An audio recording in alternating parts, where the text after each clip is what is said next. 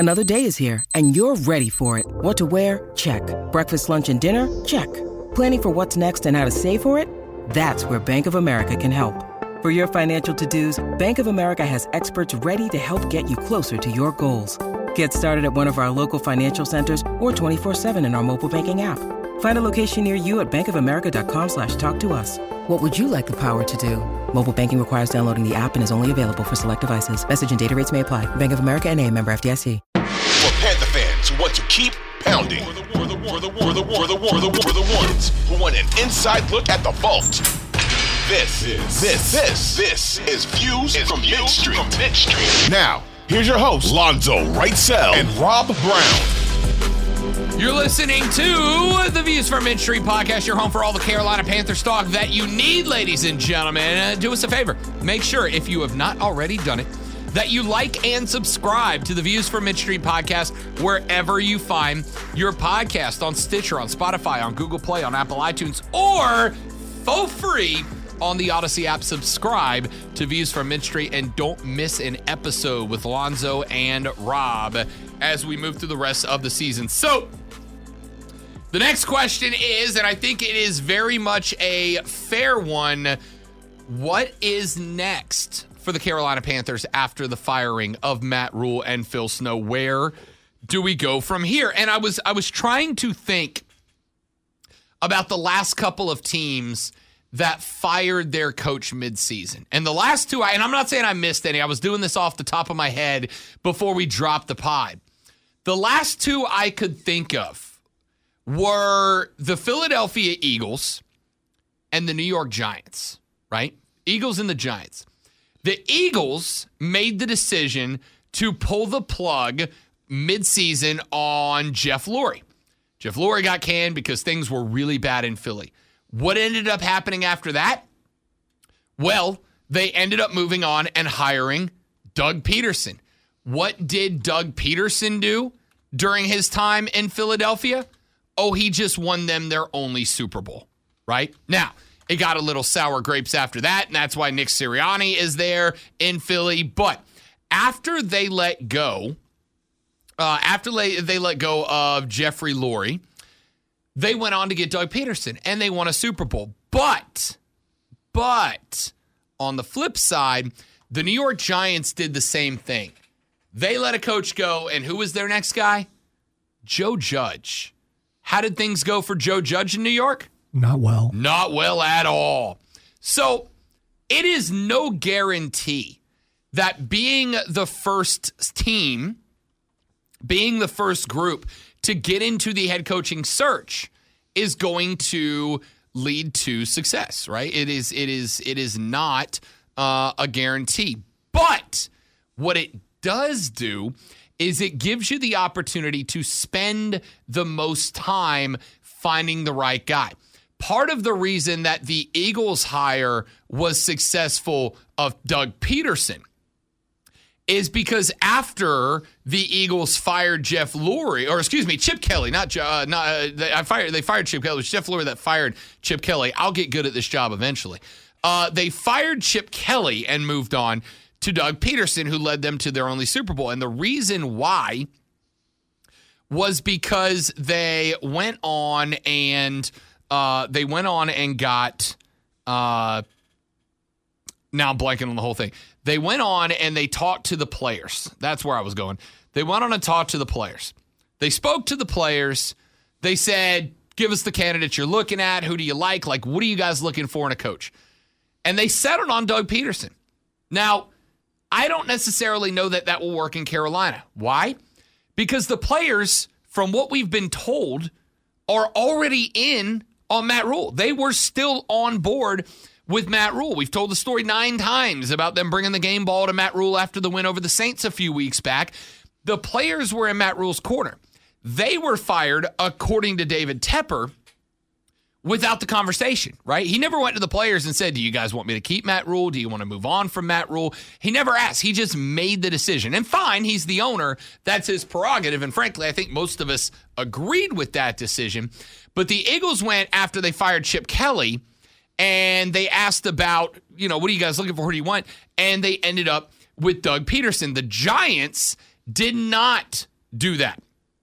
After they fired Ben McAdoo in season, they got Pat Shurmur. That didn't work up. Then they fired Joe Judge in season, and they got Brian Daboll. How's Brian Daboll working out for the Giants right now?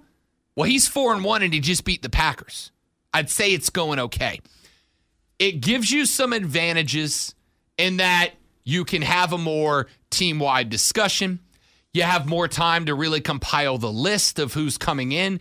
But I also think, and I mentioned this on the Monday pod, Lonzo, it gives you the opportunity to do a more thorough evaluation of who you already have. And I'm not just talking about Steve Wilks. I'm talking from the top down. It gives you an opportunity to do a more thorough evaluation of who's in-house, which I think gives you the best opportunity to make the right decision as to who's next. Well, and the thing about who's in-house, in his press conference yesterday, Tepper was asked, the trade line, the deadline's coming up. Is there a possibility of moving some players? So they're basically asking, is he willing to rebuild for future draft picks by moving some people out of there? So not only is there a possibility of moving out coaches, there's a possibility of moving out players. Some of the better players on the team. Are you willing to say, you know what, this season is a wash. We're going to rebuild this whole thing. Next year, we're probably going to have a good shot at getting a high draft pick, and it's a good quarterback crop coming out. Maybe it's time to move some guys around. That's what we're going to find out in the next couple of weeks. It is, as far as I'm concerned, for Steve Wilks primarily. This is an on-the-job audition, right? Nobody expects him to go out and win 10 games through the end of the year. Nobody expects but that. How bare will the kitchen be for him to work with? I agree, but isn't that kind of, for me, and we talked about this Monday too, I'm a big psychology of sports guy, isn't that kind of the intrigue here, right? Kind of the interest for me in Steve Wilks taking over as the HC interim here is that things aren't great in Charlotte, and we all know that. Anybody who is trying to tell you that things are just fine is obviously a liar. They're not good. But don't you kind of want a head coach who can point the ship in the right direction when it's on fire, right? That's kind of what I'm looking for. It is an opportunity for Steve Wilks to say to David Tepper, things are bad, the kitchen is bare, everything's on fire, and yet I still moved us in a positive direction. Or for the flip side to come true here. Maybe the Carolina Panthers fail with Steve Wilks here, right? Maybe it becomes evident that the 3-13 in Arizona, maybe it wasn't just because the Cardinals were a dumpster fire. Maybe Steve Wilks isn't that good, and you've done two things. Number one, you've eliminated Steve Wilks from contention for that job, and number two, you got yourself a draft pick on the way. All right. So who's a better team when he took them over? Is it Arizona or is it Carolina? I don't know that I could pick one of the two. I really don't. I mean, Josh Rosen was the quarterback in Arizona. Is that an upgrade from P.J. Walker and Baker Mayfield? Some would say yes. Some would also not. Yeah. You and I, let's not pretend. Yeah, I'm not going to say that. Right. Let's not pretend like you and I both weren't very high on Baker Mayfield when he showed up. By the way, I still am. In the right system, I think he would do fine. And we'll see. I mean, again, I don't know. There is some level of blame on play calling. There is some level of play. Like I said, at the end of the day, it is not on Ben McAdoo to get Baker Mayfield to hit open receivers. That's on Baker Mayfield. That's his job, right? So there's some blame to go around. Even against San Francisco, and that defense, which was the number one defense, Baker was hitting some passes, and they looked good when he did. So it's not like this is a guy without talent. I might say that about Josh Rosen. Right. So, and I guess that's what I'm pointing out here was when Wilks took over the Cardinals, it was a mound of trash that was on fire. It was that bad. And so you get the opportunity here, if you are the Panthers, to either go, hey, maybe Steve Wilks is the guy. Maybe he Arizona fans wanted him to stay around after a 3-13 season. Maybe he is the guy. Maybe Arizona was right as a fan base and wrong as a franchise. And maybe this is the guy we should move on with. Or he stinks up the field, we lose the rest of our games, we get the number 1 overall draft pick, and we've eliminated the possibility of Steve Wilks staying on, and we get to move on to the next round of guys. And on top of that, keep in mind, because if that's the case and you got to fill the HC void, how much more enticing is Carolina as a head coaching spot if when you're talking to whoever your group of candidates is, you go, by the way, we want you here, and if you pick us, you get to pick the first overall draft pick in the draft this year. That is a nice little enticing piece of the puzzle. The good news is, for the first time this year, I kind of feel like we're in a win-win spot here, to be honest. See, I get all that, and depending on how bare the cupboard is by the end of the year, if you keep the same guys, you've got some talent on the team that will also help to entice a decent coach. If you don't, if you get rid of guys and all you have to throw out there is the number 1 draft pick, well, you're not going to get a name. You're going to have to bring in a coordinator, or you're going to have to do what you did last time and bring in a college guy, because a name is going to look at this and go, I can't win with that. And that is going to be interesting, because coming up in the next segment, we are going to talk about this, because there's a chance some of our names might be on the move. I'm not saying they will. I'm saying there's a chance, and we'll talk about that coming up here in just a couple of minutes in the very next segment. But before we get there, a couple of other things that I wanted to throw out there, and I wanted to talk about the press conference from David Tepper just a bit. You watched a lot of it, and there were a couple of parts I'm very curious in. David Tepper said that winning breeds culture. Cool, agree with that. But then he said he inherited a team without a winning track record. Basically, he said, hey, look, I'm the victim here. I bought a bad team. Things have been bad, and that's not on me. I bought a team that was already in the dregs, and I got to lift them up. And my reaction to that, Lonzo, was met with near violence, and here's why. David Tepper as an owner is 23-47. That is the worst stretch of 70 games in the franchise's history.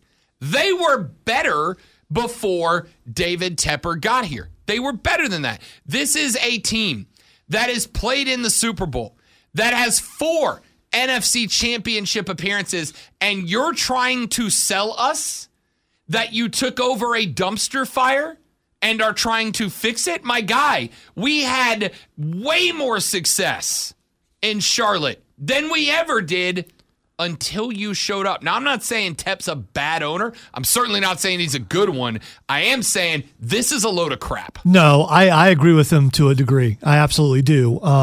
Did the Panthers go to the Super Bowl a couple times? Did they have some winning seasons? Yes, but not consistently, and pretty much not in a row.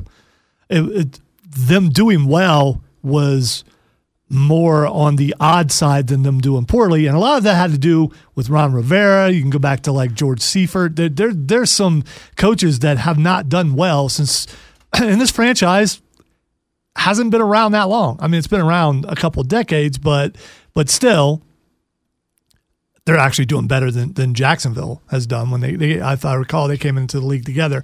But they kept Ron Rivera around. He would start out like 1-4, 1-5, like what's going on right now. Then he would pick up and they'd win enough at the end of the season to keep him his job. And everyone was pro Rivera, who's a nice guy. By the way, I've interviewed him. He's a nice guy.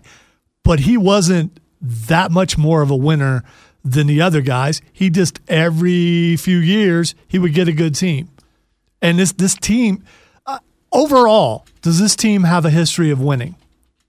I would say no.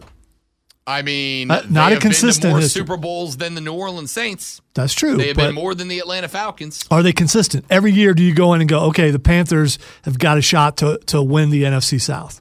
From 2013 till 2016, the Panthers won 3 consecutive NFC South titles and had the 6th highest winning percentage in the NFL. So wow. Now I'm not saying from start of the franchise until 3 tap. good years. I mean, But okay. 3 back-to-back division titles and the 6th highest winning percentage in the NFL over that same span of time. I mean, I guess more consistency would make you the Pittsburgh Steelers or the Dallas Cowboys, maybe. But I would say we were in the middle of a heater until the Richardson stuff broke and he got forced out and Tepper took over.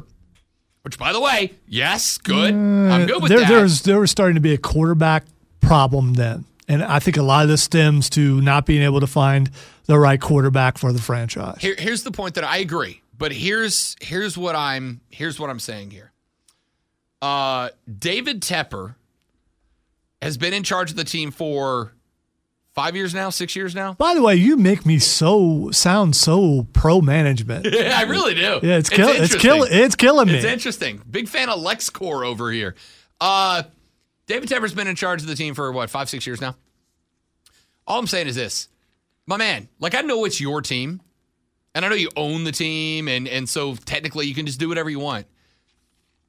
I don't think you have really earned the right to talk down about the culture of this franchise, right? Like Tepper was, and I've heard this before. And again, one of those things that I've heard multiple anecdotes, enough smoke that I justify saying that there might be a fire. But like Tepper at one point wanted to get rid of the keep pounding phrase, right? He wanted to move on to something else and had some absolute failure doozies in trying to push some new tags. I don't know that you've really done enough that you can be the guy that comes in and tries to change the culture, right? Like, you want to know what the first thought that I had was? I would love to stick David Tepper in front of Luke Kuechly, in front of Steve Smith, in front of Jake Delhomme, in front of some of the Panther greats.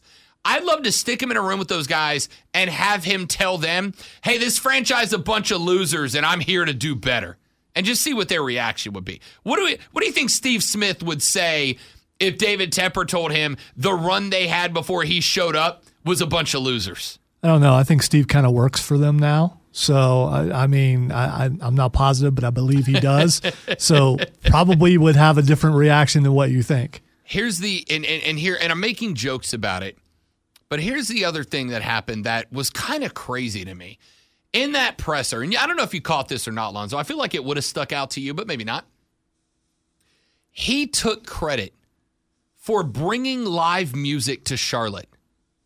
Not like I brought this band or that band or did this. He took credit for bringing live music to Charlotte. Did he not bring live music to Charlotte? No, I'm pretty sure live music's been in Charlotte for a very long time. But he brought some there, though. I mean, he didn't say I brought some live music to Charlotte. He said, I brought live music to Charlotte. He basically said, Charlotte had no culture before I got here. And the problem that I have here is that David Tepper is doing a phenomenal job of claiming that everybody else is causing the problems except him. And I'm not saying they're all on him, but I'm saying, dude, you're the owner. You're responsible. Take responsibility. All right. So the main thing that I caught from the press conference was pretty much him saying he lets the football people run the football. So, yeah, he makes the ultimate decision to hire the people who do the running of the football, but operations, but it's up to those people, the people who are football people, to make the thing successful. I don't disagree. An owner or like a VP of a place or a president, they can only do so much. They have to delegate, and the next level has to take care of it. And if the next level doesn't take care of it, yeah, ultimately it's on you, but you counted on those people to move the thing in the right direction, and they haven't done that. I don't disagree, but remember, Matt Rule was Tepper's pick. Right, I trust you to get it done. But if you keep putting guys into that spot that can't get it done, eventually I got to go, yeah, but your job is to put guys there and so you're not doing your job. Yeah, but you can't fire an owner.